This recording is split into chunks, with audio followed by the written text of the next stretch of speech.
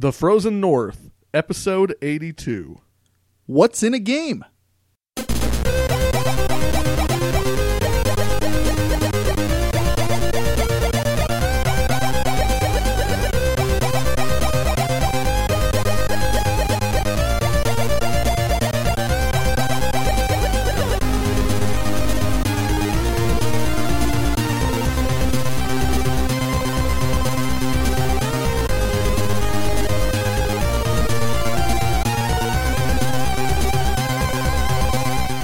Hello and welcome to episode number 82 of the Frozen North Gaming Podcast.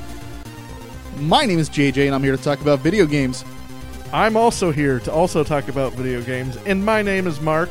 Howdy, y'all! Oh, it's back to howdy again, huh? God. Yep. Oh, yeah.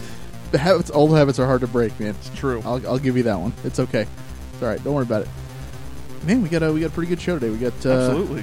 Got a lot of good responses, got a really cool side quest, got some news from Brian, and we're excited about next week for locking. That's right. So pro. I'm going to lock myself in there. Nobody else can come. I'm going to be... I'm my own locking. You guys can get out. That's just for me. No, I'm gonna lock myself in with dozens of other gamers, and I'm going to play a single-player game all by myself. I've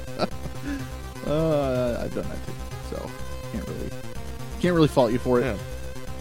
Oh man, so what have you been playing lately? I'll tell you what I've been playing lately. I've been playing The Witcher 3, and I'm into the nitty-gritty, really good Novigrad stuff now. I'm looking around trying to find... You're still not even in Skellige yet? I'm not in Skellige, man! Oh my gosh, Look, you are never going to be done with this game. I have to do everything. Ugh. I can't just... I mean, I could go to Skellige right now. Mark, I want to make you aware of something, that doing everything includes playing the game. Because I feel like you're not really playing it that much. But, I mean, also, I got to do everything. I could go to Skellige right now. I'm not defending myself.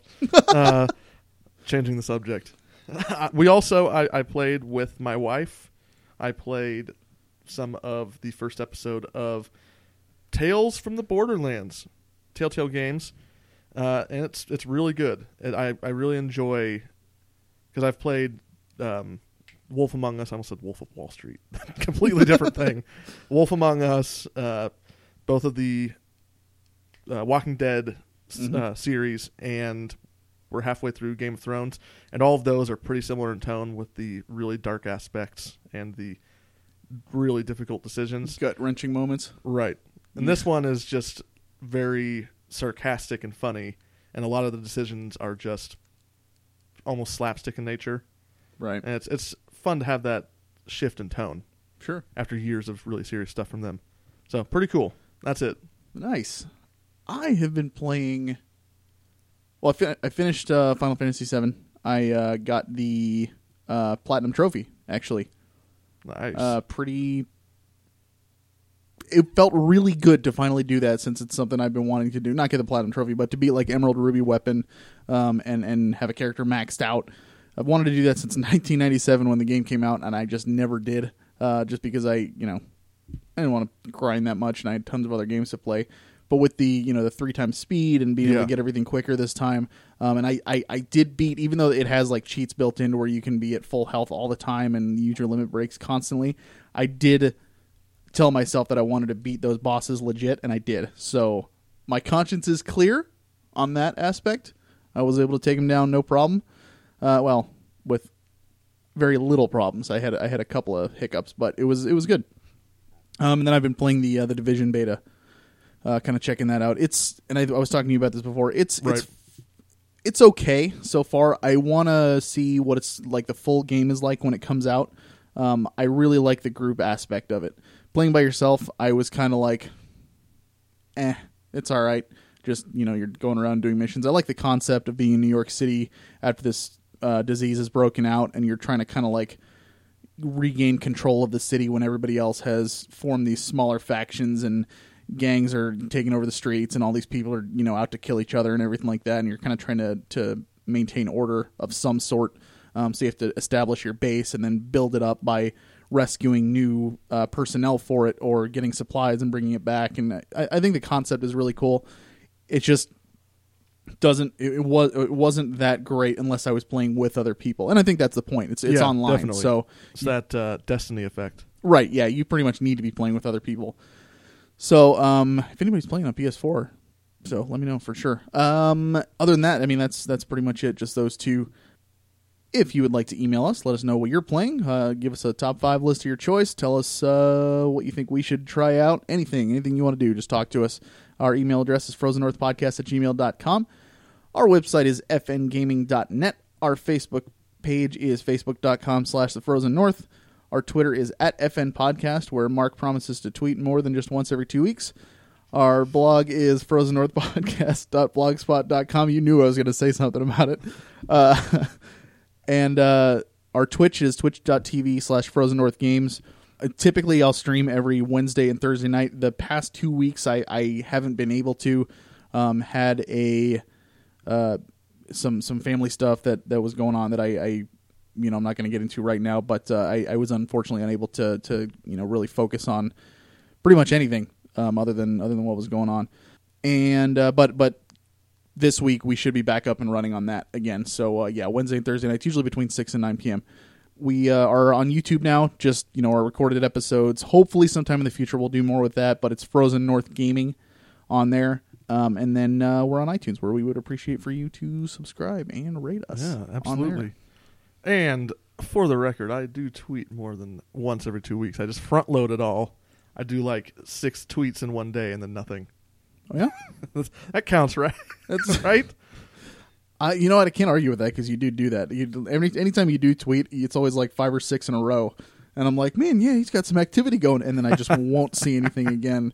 Yeah. For like, hold on, because I'm curious now. Let's find out. When was the last time you tweeted? Don't look it up. Oh, man. Ooh. Don't look it up. February 9th. And today is the 20th. I'll say February 10th, because that was the last time I streamed, and I posted the link to the stream. Yeah, that counts. Does it? Okay. As we said, we are also going to be recording from SoPro Gaming next week. It'll be Friday, the 26th, actually. So we'll be there all night, gaming it up. And if you're in the Kansas City area, come on down to SoPro Gaming. Check it out. Have a good time. And let's have some fun. You can come see me play The Witcher 3. Is that what you're going to do? I think so, yeah. Oh, man. Nice. You're going to get to Skellige finally? I could go to Skellige right now. You could. I'm just not That wasn't high enough my level. question, though. Are you going to go to Skellige? I want to go to Skellige right now. Well, later today. Right now? We got to record, Mark. I apologize. So this is my fault that you're not. You haven't gotten there Exactly. yet. Oh, man. All right. So last episode, we asked our contributors, what is most important to you in a game? Story, gameplay, or graphics? Got some pretty interesting responses. Let's take a listen. Hey everyone, it's Eric. Well, I guess you can call me Tucci now since we're all friends, right? This week we were asked, what is the most important aspect in a game? Graphics, gameplay, or story? Okay, so hopping right into it. Since graphics, up until recently, haven't had much more of an effect on gaming, other than outlining the visionary elements in which you're partaking in to kind of give you a guideline, I'd have to say, speaking of games as a whole, it's very minimal in capturing gamers over the course of time since the very first game, if you will. Now, it gets a little more difficult. Between gameplay and story, I feel as if story is very much needed in a fully developed game, but then again, there are those major hits that have very little story, and where really the story is more or less just a commodity to the game itself, not really the capturing point for gamers in FPSs like Call of Duty, where the story, it may not really be relevant to why the gamer even bought the game initially, and it's more used for the multiplayer gameplay. With gameplay, you do see some games with great story and very little gameplay as an interactive story where graphics may even come into play to really captivate the gamer. With that said, from my experience, the games that do the very best are usually those who have really well done gameplay, allowing the user as much customization, actions, and freedom to roam the map for whatever you feel fit. Clearly, some of the most renowned games, for relevant example anyway, The Witcher 3, all 3 elements are included which make up an amazing story that allow you to have the full modern effects of graphics these days to really draw you in further, and the gameplay just puts you right into the action. So my conclusion, what is the most important aspect in a game? My answer will have to be you. You are the most important aspect in a game. Because without you, the gameplay is never appreciated or unappreciated. The graphics are never awed over or leave something to be desired. And the destiny of the story, or journey if you will, just ceases to exist. Thanks again for allowing me to share my thoughts with the Frozen North podcast. See y'all next time. My name is Shanna. I'm a co-host of The Fool's Lantern, also on the Frozen North network of podcasts, and I'm here with my good friend Jillian. Jillian, say hi. Hello. Hello. Today we're talking about what's most important, graphics, gameplay, or story. Here's what I think. Story. Here's why. Telltale Games. So Telltale Games, gameplay is whatever. Graphics, meh. But that story, oh, so good, makes it one of my favorite games. Jillian? You just changed my... What was your mind first? Well, originally it was on gameplay, because I was like, if the graphics are good and the story's good, I mean, that's one thing, but then if it sucks to play the game, then I don't know if you'll... But I really like what you just said. So but you know what I'm realizing? Because... if Lee was like a pixel and had like a little beeping voice, would I be as invested? Here's what I say. Graphics can't be distractingly bad. Okay, yeah. And gameplay can't be distractingly bad or Yes. glitchy. Yes. Although there are some pretty good glitches in the world. Yeah, that's true. One time I was playing Fallout New Vegas, and my companion got stuck in a rock. It was very frustrating. Yeah. It was funny until... I couldn't get the companion out. And it was over. Yeah, and then it wasn't funny anymore. I had the weirdest glitch in Skyrim where I was trying to marry my orc husband. Yeah. And I kept on showing up at the church, and Lydia would show up dead in her underwear, and then everybody in the church would like look at me and go, "Oh, how could you?" And they were so shocked, and I reloaded like 18 times before I could finally marry my orc husband. Oh, that's But anywho. funny. I guess what I'm going to say is a mix of all three. What a useless opinion. No, that's not a useless opinion. It was a really hard question. Because, I mean, I think what you said just now, not the first one, just now, when you said that they can't be distractingly bad, that's probably the best answer. Okay, then we're done. Okay, we're done. Bye-bye. Hey everybody, this is Tank from the Fool's Lantern podcast. You know, even more than graphics, gameplay, or even a fantastic story, the most exciting thing in any game for me are complex systems driving everything in the background. Whether that's Kerbal Space Program with a realistic physics model that allows you to apply actual principles of rocket science to constructing spacecraft and launching missions, or Deus Ex or Dishonored with guard behavior and enemy patterns and environmental details that you can take advantage of to play in almost any variety of ways. Or something like Minecraft, where the pure joy of the game is just exploring the endless possibilities laid out for you by the engine.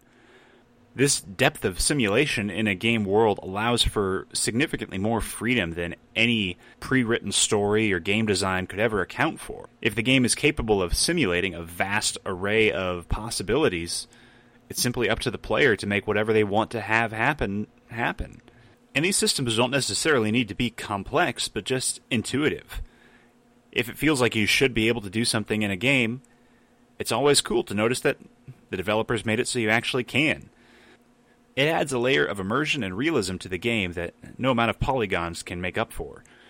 Anyway, that's my 2 cents. A sufficiently complicated game engine can provide more interactivity, replayability, and possibility for excitement than almost any other element of game design.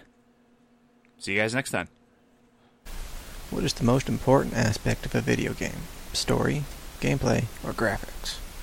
For me, it kind of depends what kind of mood I'm in, or more precisely, how I want to entertain myself. Because what else are games but a medium to entertain ourselves? If I want to pretend to be someone else, an RPG game, Mass Effect, or Fallout 4, or Skyrim. In theory, it has story, gameplay, and graphics. If I want a story, then a visual novel, be it kinetic or the other kind that isn't kinetic, or one of the choose your own adventure novel games, which are fun. I like those. Those are I've got 2 or 3 lying around. If you just want to play around, then something like Rocket League, which is an example of gameplay. If you just want to play with a friend, then something like Grid 2 or Rocket League, or Borderland 2, also an example of gameplay. If I want graphics, then I'd either go watch cartoons or find a YouTube video with spliced together cutscenes. I'd say the most important aspect of a video game is gameplay, then story, then graphics. You can have a great game that doesn't have a story, or much of one, or terribly good graphics, HD, 1080p, or whatever, and the game is still alright. Hijinks out. Hey guys, it is Mark the Machine out of Charlotte, North Carolina. So, most important thing in gaming: story, graphics, gameplay. I love this question. I've actually had this debate with many of my friends, and I'm curious to see how the rest of everybody shakes out. But personally, because we're talking about the format of video games, even though storyline is wildly important to me, I think that gameplay comes first. It has to be functional. I mean, if you've got a solid story, but the game doesn't work, maybe you should have been better off writing a novel or making a movie.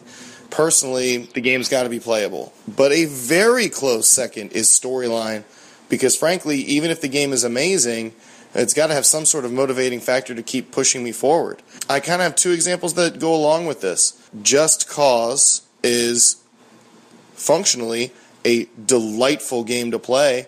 The mayhem, the stunts, the over-the-top action, the relatively crisp controls, I think it works really well. But there's very, very little storyline to that game. I mean, it's hot garbage, really, plot-wise. But then there's games that have a very deep storyline, such as The Witcher, Chrono Trigger, Suikoden. These games, most of them hold up well gameplay-wise, but really it's the story that keeps us going and keeps us motivated. So I think that while gameplay ranks number 1, story is such a close second that these are the 2 things that really fall in line for being the most important to me. Thanks, guys. Have a good one. All right, and we're back. Thank you, contributors. Excellent answers. Yeah, fantastic answers. I almost said fantastic. I was trying to say fun and fantastic at the same time. I could have said fantastic, but That's a word now. I can't apparently think outside of the box like some of these people did. Yeah, absolutely. The fact that somebody said that you are the most important thing. Yeah. I thought that was kind of neat. We should right off the bat, though. I want to say nobody went for graphics. Sorry, Brian. Nope, sorry, Brian. He's gonna come back to that and he's gonna say, "Oh, guys, I like visual style, not sorry, not graphics. visuals. Style." That's in the same category, though. I agree. In this discussion, anyway. Yeah, for sure. What about you? What do you think as far as those 3 options?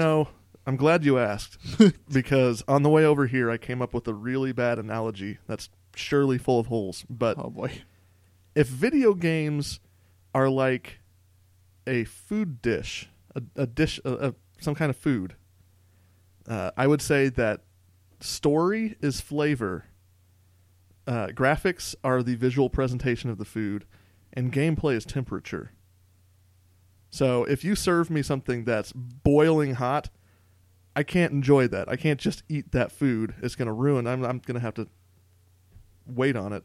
Yeah. If you serve me something really cold and it's not supposed to be cold, a lot of times the fat will gelatinize and it'll be a disgusting meal, even though the flavor is there, even though the story is really good. This analogy is fantastic.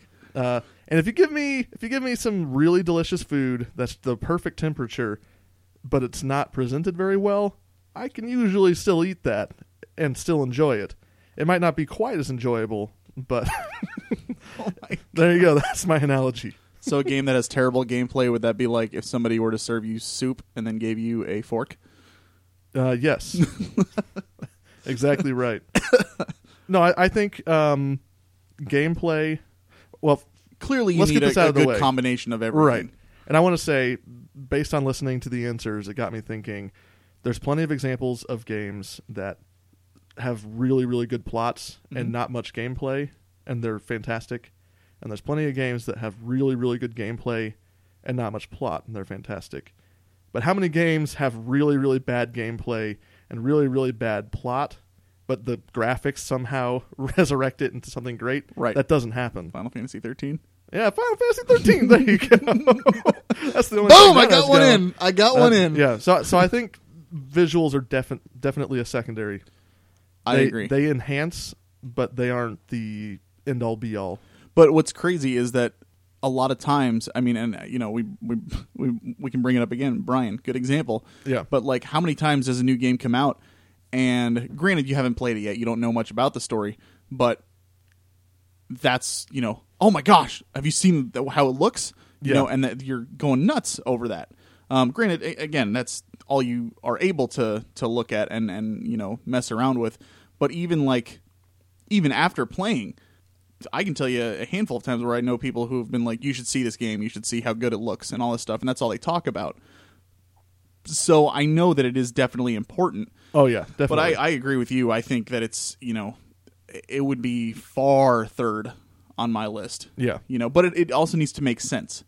It can't be, No, that's very true, because there's a game called Dwarf Fortress that I just can't get into because it's impossible for me to decipher what's happening in the game because it's all ASCII art, essentially. Yeah, and that's a big reason and I brought this up in the last episode, that's a big reason a lot of people can't get into Final Fantasy VII now if they've never played it before, because they look at the graphics on it and they're like, oh my gosh, like what's with the Popeye arms? And, I mean, because it does not look good. It doesn't look pretty at this point. But the gameplay's great. The story's great. So it's kind of, for me, I think as much as I love story in a game, I think gameplay out of the three is probably the most important. Yeah, I think I agree with you on that, because there have been times over the past couple of years on the show where I struggled to finish a game we were reviewing because not because of the plot, because the gameplay was just infuriating. Yeah. I just wanted to stop playing.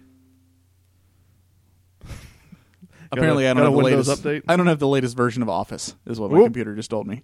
Better get in on that. I'm okay. The newest version of Office has really good gameplay. Does it? Does it? Does. I'm more worried about the story. So, I think The Witcher 3 is actually a really good example of like a game that doesn't have the greatest gameplay, but the story makes it shine. But the thing is, the gameplay is not bad. Exactly. It's just very basic. Bad gameplay can ruin a game faster than a bad story. Exactly. Yeah, like somebody brought up in the contributor section. Somebody brought up Just Cause. Just Cause 3. Have you tried it yet? I haven't. So I played it for a few hours, and the gameplay's off the charts. It's phenomenal. It's so much fun, like tethering a cow to a helicopter and watching it fly away and stuff. I mean, it's just hysterical, and it's an absolute blast to play. The story is complete garbage. It totally is. But I wanted to keep playing just because of the gameplay. Where on the flip side, I know that if I had a game that had a fantastic story, but awful gameplay, freaking what? I can never remember the stupid name of the game. Unlimited Saga. My most hated game of all time. I hate that game. When I read the description and I looked at and I read synopsis of some of the character storylines and stuff, it sounded really neat. And I was like, you know what? This is. I should pick this up. I want to try it out because it sounds like it'd be a cool story to get into. The gameplay's so terrible. Mm-hmm. I just can't do it. Yeah, definitely. Bad gameplay will result in a lot of rage quits. Yeah. But how often does a bad story cause a rage quit? I can think of one. Star Ocean 3. As soon as you said that, I knew you're going with that. Oh man. But nobody quit on that. I mean, out of the three of us, nobody quit. Oh, I loved it. But yeah, and Brian didn't quit. He still finished it. Yeah. But yeah, I think. I mean, you're playing a game.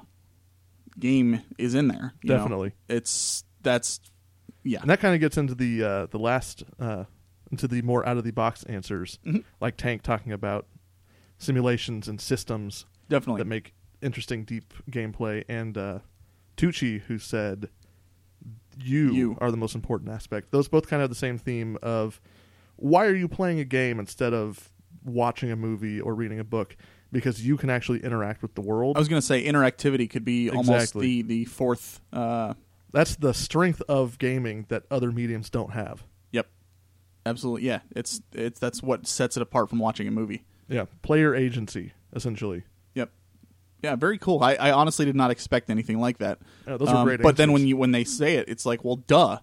Obviously, yeah, that makes total sense. So very, very cool. Awesome. I mean, you got anything else to say on the topic there? I don't. Cool. Thank you very much for all those that sent stuff in. If you would like to, please go ahead and record yourself. Send it over to frozennorthpodcast@gmail.com. Shoot me a message if you want to get in on our Facebook group. We're on there, and we just kind of talk about games and whatnot. And usually we kind of toss around ideas of what we're going to do next and that kind of stuff. So we'd love to hear from anybody else that wants to get involved. There's no criteria or anything like that. You just send stuff in. And again, also we had last week we had somebody who sent in one that was totally written, and they wanted me to read it on the air, so I read it on the air. I mean, you can totally do that too if you don't want to record yourself. Be more than happy to do that for you as well. We just want to get people involved. So Yes, I mean that's how we get these great answers that we didn't even think of. exactly, yeah, because Mark and I are we're very close-minded. Yeah, So we're simpletons. we're simpletons, exactly. You guys are so much smarter than us. So we're trying to give you the opportunity to show that. Crowdsourced intelligence. Exactly. That is, man. See, now you're thinking outside of the box. That's sir. right. Solid. Real quick before we get to the news, though, I want to do one more shout out. If you've been to our website, or even if you've listened to the show, you've probably heard from our friend Isaac, who has done.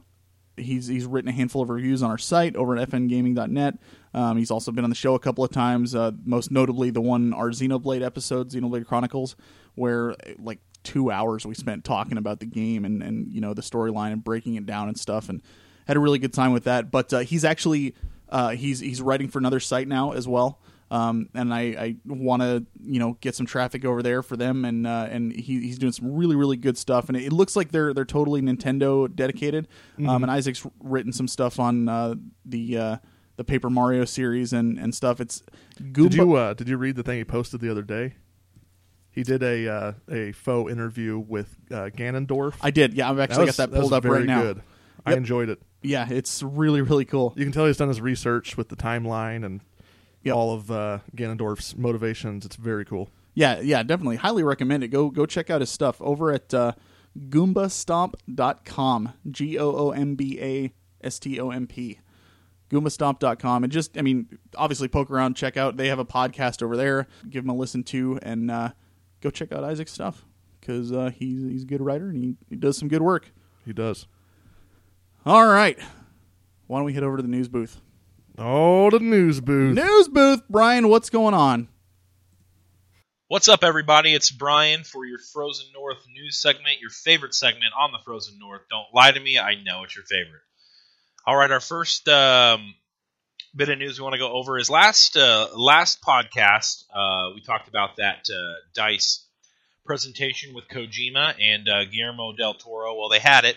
And some interesting tidbits came from that. So apparently Kojima and Del Toro have a whole lot in common. And even though Del Toro kind of was soured on games due to a couple of the games that he was involved in getting canceled, the two to come to mind are Insane, and that was from THQ, and obviously THQ went under. And then Silent Hills. Obviously, that was a big one that Konami was producing before they decided to switch business paths. You can tell by his, his time on DICE stage that he does not really like the corporate, way of studios. He called them the bastards with money.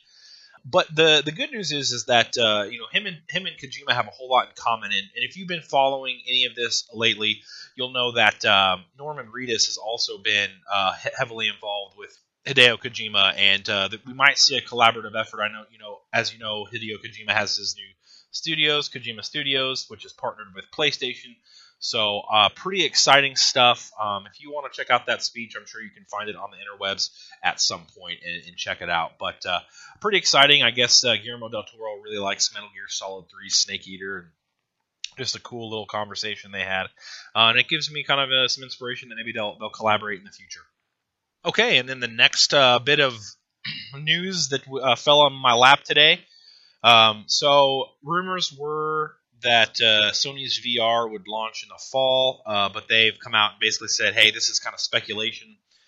They still don't have a price either. This has kind of been a 3-man race with Sony VR, the HTC Vive, and then of course Oculus Rift. Anyway, expect that Sony will be making an announcement for it, but they kind of hinted that the fall release date that was speculated is probably not going to be a realistic one, and we're still obviously waiting on the price for that too. GameStop was speculating, and then that was kind of the whole issue with it. And then obviously you can find a lot more stuff on PSVR. This is kind of the last big one. I think the Vive has already kind of hinted at their price being about the same or more than the Rift was, and everyone is speculating that Sony's is going to be actually a little bit more expensive than both of those, just because they need to package extra hardware along with it to boost the PS4's power to make it at least somewhat competitive in that regard. So as more comes out, obviously we'll stay tuned here at the Frozen North, because I know Mark and JJ are really excited for VR. I'm more of an on the fence kind of guy. I'll wait for the early adopters to show me what it's like, and then once all the kinks get filled out, I will definitely jump in, because VR seems like it's the way games are going in the future. And then the next article we have, my beloved Mass Effect series lost a lead writer. His name was Mr. Schlurf, or Chris Schlurf. He wrote some of the, one of the lead writers on, the Mass Effect Shepard trilogy. He was with the Halo 4 team, so he was very responsible for Halo 4, if I'm not mistaken. And then BioWare brought him over and introduced Chris Schlurf as the new lead writer for the Andromeda Mass Effect series. So he didn't actually have anything to do with the Shepard trilogy. He was with 343 doing Halo 4, and then they brought him over to do that. Well, he recently departed from BioWare and actually is going to Bungie. So wrap your head around that. Isn't that funny? He worked on the Halo that wasn't for Bungie. Then he got hired on by BioWare to work on Mass Effect Andromeda, and now he's leaving BioWare to go to Bungie. Here's some of the tweets that he let out when he was making his announcement. So the first one, he said, to confirm what some folks asked about a few months back, I am no longer working on Mass Effect Andromeda at BioWare Montreal. Another one wrote, sincerely one of the best experiences of my career. I'm incredibly grateful to have worked with such a talented and truly wonderful human beings at the studio. And then he's kind of alluding to some interesting stories they have to tell. His last quote, or his last tweet on the issue was, think we might have some interesting stories to tell, ellipses. So, I don't know. Take this story as what you will. I'm okay with it. I feel like he didn't have any animosity toward him. He just had a better opportunity with Bungie, and I hope Bungie's always been good at shooters, and Mass Effect seems like it's getting good hands as well. So, best of luck to Chris Schlurf. I hope he makes some really good games with Bungie, and I'm still looking forward to Mass Effect Andromeda, that's for sure. All right, moving on. Quantum Break. Okay, so if you're anywhere versed in the gaming world, Microsoft dropped a bombshell, and it got the internet into a tizzy. More respectively, the Xbox fanboys into a bit of a tizzy. So they announced that Quantum Break is actually going to be also available the same day that it releases on Xbox One for Windows 10 users. So obviously coming to the PC on Windows 10 platforms. This created a huge firestorm and with a lot of hardcore Xbox fans.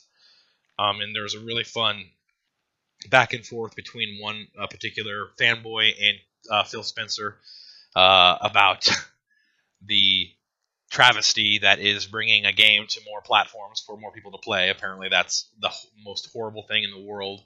When something's great, you just want to make it available to as few people as possible. Anyway, what this article is discussing is a lot of people were worried that it would be sold on Steam, and then it would be given huge discounts like Steam's used to, and people who bought it on the Xbox One felt kind of betrayed that they invested all this money on their console, and now people with PCs, they can just buy it for cheap. Well, it won't actually be sold on Steam. It's actually only going to be available in the Microsoft Store and only Windows 10 users may obviously shop that. So you have to have Windows 10 if you have a PC to get this game. And also a really cool tidbit is, and I think, and Mark agrees with me, that adding the PC download to the retail version of the Xbox One is a really smart play. It kind of eliminates the thing to choose. Like, I don't have an Xbox One yet. Actually, by the time you're hearing this podcast, I do have an Xbox One, as I'm buying one this weekend, and I'm recording this the Thursday before. But so I'm a proud Xbox One owner, and now it makes it pretty easy for me to go, oh, if I buy the game for $60 on Xbox One, I get 2 of them basically, and I'll get to play it on my computer, which has much better hardware, and I'll also get the physical copy for Xbox One. So that's a really smart move. And if you are an Xbox fan, don't worry. It's only Microsoft's properties in Windows as well, so they're making a good business decision in my estimation to allow that on Windows 10 PCs.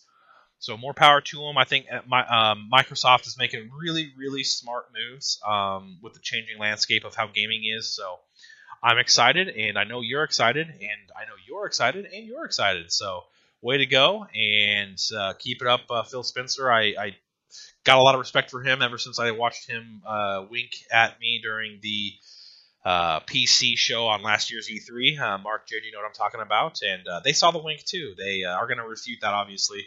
But it's true. It's true. Trust me. He winked. You have to press your nose right up against the phone, Mark. You know what I'm talking about. All right. And our last story is kind of an oversweeping story about Ubisoft and their plans. They've been making a lot of news headlines lately, primarily to announce that they are ramping down the Assassin's Creed series from a yearly series to maybe every 2 years. Bi-yearly? Is that the correct word? I don't know. Anyway, every 2 years, they're going to kind of pull back on that. They've also been letting everybody know that they are working on a Watch Dogs 2 that'll be coming out. Rumor is in 2017, so we'll see. Seems like Ubisoft is kind of ditching their yearly model for maybe some, because the Assassin's Creed games, while they do improve on each other, it's never been a massive leap from one to the other, just due to the fact that it's a yearly franchise. So that's all pretty exciting. Ubisoft is hit or miss with me. I like some of their decisions. I don't like others. Mark, he's the same way. He won't ever play a first game in a series of Ubisoft, so just due to being burned before. But pretty cool. They've made a lot of headlines. It's all over the internet. But so they're ramping down the Assassin's Creed series, and we should be expecting another Watch Dogs. So they're kind of feeling out their new business model. So that's kind of cool for gamers. And I haven't played Watch Dogs yet, but I plan to. And JJ says he loved it. So pretty dang cool. All right, guys. That is your news this week. I'm Brian. And I'm going to send it back to Mark and JJ in the studio doing their thing. Guys, take it away. All right, we're back. Thank you, Brian, for the colorful commentary and, of course, the constant digs at Mark, which are always appreciated. I'm offended. I don't think that's true at all. The best news that I read was the one about how Xbox exclusives, some of them are going to now be on the PC, and you can pre-order them to get the PC version. You know what? Simplifies everything for me. I kind of wanted to touch on that a little bit. So I will be the first to admit that years ago when Final Fantasy XIII was first announced, and they said it was going to be coming to 360 as well as the PS3, I felt a little twinge inside because I was like, "What? It's a PlayStation. It should be on PlayStation systems. That's where it's always been." Blah blah. And it didn't last very long because I sat back and I was like, "Is this really hurting me? Why am I mad?" Yeah, exactly. More people are going to be getting to play this. I think part of it was I was afraid that maybe they were eventually going to switch totally over, which obviously didn't happen. But in that situation, I didn't need to worry about it. So if that time comes, then I would probably worry about it. I think the only reason to complain about something like this would be if it's because let me go back. A game franchises have switched companies before, consoles. Yeah. Final Fantasy, perfect example, was on Super Nintendo, was on regular Nintendo. It went to PlayStation. But when it switched, it was going to a next gen as well. It wasn't as if you had a PlayStation 3 and an Xbox 360 and they said, all right, the first game's going to be out on PS3 and the second game's going to be out on Xbox 360. That would be BS. That, I think, people would have a right to complain and be like, I bought this system for that game, and now you're telling me that the sequel's going to be out on the other one? Like, come on, what the heck? But if they're just saying, hey, the first one's going to be out on this system, so you guys are going to get to play it, blah, blah, blah, and then the second game's going to be out on both systems, don't complain that they're just letting more people play Exactly. it. Like, come on. Well, the problem is just that gaming has become kind of like sports, where everyone's got their team that they root for. Yeah. But you're not that team. You're just a fan watching the game. Right. So to get actually upset about it is kind of silly. But I understand the mentality. You're not losing anything out of it at all. Yeah. It's I don't know. And It's for just someone like goofy. me who has an Xbox and a PC, it actually adds value to me buying the Xbox version of the game, which is kind of cool. Especially if it has cross save. Yeah, definitely. So, I mean, I think it's a dumb thing to complain about, but I mean, the internet. Yeah. That's about all you really have to say about that. If I was to believe the internet, I would have to assume that they're all investors in Microsoft. They're worried about the stock going down or something. It's crazy. Yeah, it's pretty ridiculous. I don't get it. Well, as always, you can go to our website, fngaming.net, and check out the links to all of those news articles that Brian just read. Mark. You caught me in the middle of a yawn. Man, am I boring you? You are. Wow. I'm sorry. Thank you so much No, for that. I'm riveted. I can tell. Have you played Undertale? Or heard of it, at least? I've heard of Undertale, and I've heard my wife playing Undertale. Okay, then. I did not know much about it, except I knew that GameFAQs had their little best game of all time thing that's voted for by fans, and Undertale won. And apparently it's relatively new, and people are comparing it to like Earthbound, but with a lot more choice and the way you can play the game, and it's supposed to be really revolutionary and just really awesome. So I'm curious about it, but now after I heard Tank talk about it, I really want to try this game out. And I think after hearing him, you will too. So without any further ado, Tank, let's hear your side quest about Undertale. In the year 201X, monsters and humans are divided following a great war. The humans live on the surface, while monsters are trapped underground. One day, a human boy falls into the caverns, sealed away with the monsters behind a magical barrier. And so begins the Undertale. This is unlike any other game I've played in years, combining a throwback visual style reminiscent of Earthbound and NES-era Final Fantasy with a unique spin on the random encounters JRPG combat trope. Topped off with writing that is by turns genuinely funny, heartwarming, and occasionally chilling, all in service of a narrative layered with unique characters and thought-provoking twists and turns. The story is outwardly simple. Walk through the underground to the exit, and go home. However, things quickly grow more complicated, starting with the first two characters you meet. Flowey, a charming flower with an agenda of his own and perfectly cheery theme music, and Toriel, a kindly, motherly sort who guides you through the game's tutorial area. The gameplay loop will be immediately familiar to anyone who's played a JRPG. You walk around an environment, interacting with puzzles and NPCs, and occasionally enter a random battle. The encounter system is what truly sets Undertale apart, and Flowey and Toriel each serve as an introduction to the two paths through the game, either as a pacifist or a violent aggressor. You see, you can complete Undertale without ever killing a single foe. In fact, the game would prefer you do so, taking pains to introduce that each monster you encounter in battle is an intelligent citizen of the underground. They have hopes and fears and dreams, and by playing to these feelings via a series of bullet hell-style microgames, you can disengage from combat with no hard feelings or bruised bodies. For instance, Froggets had a hard life, and so a compliment will brighten his mood and send him on his way. Giftrot's been tormented by teenagers hanging decorations from his antlers, and helping him overcome this embarrassment will win him over. Sundaraplane wants to stand closer to the player, but not too close. And Lesser Dog? Well, Lesser Dog likes to be petted, and petted, and petted, and petted, and petted, and petted, and petted, and petted, and petted. The other option, of course, is the one we've all taken in every JRPG since the dawn of the genre, pummeling everyone in the face until they're dead. And it's here that Undertale makes its most compelling statement on game mechanics. That frogget you just killed, there's only so many in this area, and once you've killed them all, you'll never see another. As you move forward, NPCs start evacuating, fleeing your oncoming bloodshed. Cheerful music falls silent, towns lie empty. It's a fascinating way to approach combat, reflecting your horrifying actions back on the game world. The comment has been made many times that it's a bit odd to consider Uncharted's Nathan Drake a hero when he's really little more than a gun-toting sociopath leaving a trail of broken bodies behind him. That same charge is seldom directed at Cloud, Zidane, Chrono, or Locke, however, despite equally prodigious body counts. It's little wonder, too, what's a dead slime, a coyote, an eyeball monster, or some faceless government goon, when you've got a game, a story, and some sacrifices have to be made to see the end of those things. The thing I love about Undertale is how it questions that basic, familiar construct. Every monster is a character, every action made in encounters is meaningful. The game adds an extra dimension by requiring multiple playthroughs to see all of these systems and unravel the entire story. And NPCs remember your previous playthroughs, and actions can have consequences.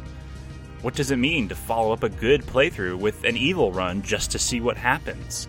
When former friends understand you're betraying them, see you slaughtering their friends just for a more complete experience? Or following up a genocide playthrough as a pacifist, making your two-faced nature clear to everyone? While the game is designed with multiple playthroughs in mind, it seems that Toby Fox is asking you to consider letting those other mysteries lie.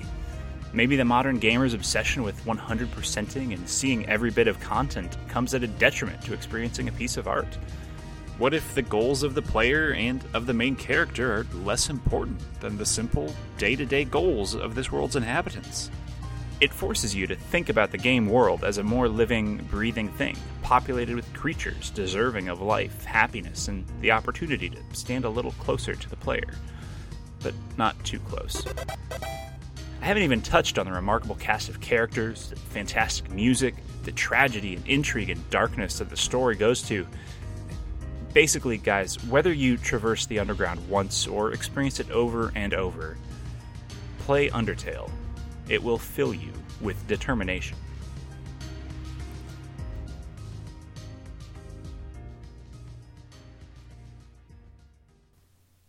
I'm determined, Mark. I'm determined to play Undertale after listening to that. I'm also determined to play Undertale now. It really does sound like a really, really, really just a great experience. I know my wife's been enjoying it. I wonder if the cool systems they've built into it for replayability will impact me trying to play it on the same Steam account. Ooh, I don't know. That's a good question. Yeah, why don't you guys have separate Steam accounts so you can buy games the same way? Yeah, why would I? Yeah, I guess that's true. Okay, all right. And wait, is that why anytime I try to get a hold of you on there, you don't answer? It's because it's her playing, and she's like, "Oh, that's not for me." The reason I don't a jerk answer move if is so. because I just leave myself logged in, and it never says I'm AFK. Unbelievable. That's true, because we know that you don't have like 400 hours logged in any games, even though it says you do. Whoa. Does it say I have 400 hours in some games? I don't know. I have no idea. I was just trying to make something up to discredit you. I apologize. But no, I mean, it I don't know. When I first saw screenshots for it, and I was kind of like, oh, all right, old school RPG looking thing. But then I heard the comparisons people were making, and after listening to the side quest that Tank just sent in, like, holy crap, he makes it sound stellar. Right? Yeah, definitely. And then I've heard the music; it's really, really good. And just glancing over and seeing Shanna play it a few times, it looks very endearing. Yeah. So I think it's worth. Looks like it's got a lot of charm. Definitely. So. I think that might be one of the games that I end up playing at the lock-in over at SoPro next week. Nice. 26th, if you haven't signed up, do it.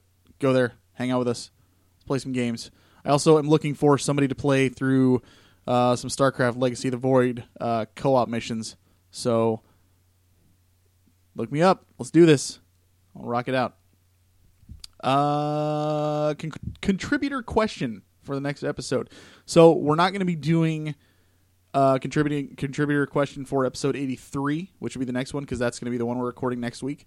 But we will be doing, this one is going to be for episode 84, the following one, which I believe we're also most likely going to be doing our top 5 from 2015 as well, finally. But, I mean, there's so many games that came out, we needed time to play a little more, and Mark had to take an extra 6 months to play Witcher 3. Oh. So, I don't know. It's like a nervous tick. I just have to get in and dig at you if I can. Kind of like Brian when he does the news. It's just, I don't know what to tell you, man. Can I just apologize once and then you take that as an apology for every time in the future too? No. Does that work? No? No. That doesn't work. That's really mean of you, Mark. I can't believe that you would be that kind of person. I don't know where I'm going with that. I don't see that's supposed to justify it at all. So our contributor question for episode number 84 is pretty simple. What makes a good video game hero? You're staring at me. Do you want me to answer now? I thought we were saving this. No, I didn't expect you to say anything. I just wanted to see if you would say anything because I know that awkward silences are your biggest fear in the world. So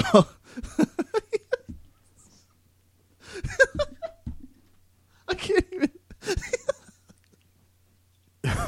Like you've got a smile on your face, but I think the eyes are telling me like, just shut up. Oh man, I'm gonna go ahead and stop cracking myself up right now. So, what makes a good video game hero for episode number 84? Send your responses in to frozenroadpodcast@gmail.com. Let us know, and send us your emails, feedback. Hit us up on iTunes. Do all that stuff. You know the drill. So Pro Gaming episode number 83.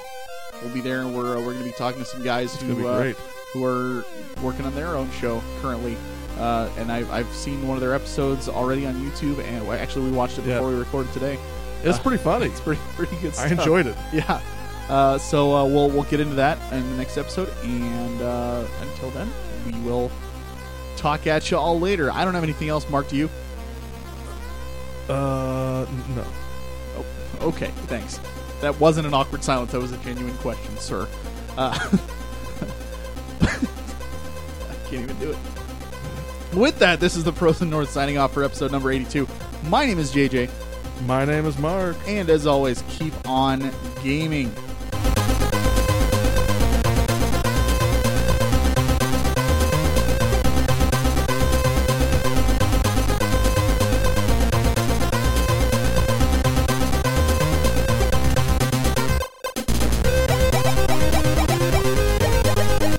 Our theme song was made available through the Creative Commons Attribution license by Ziphoid.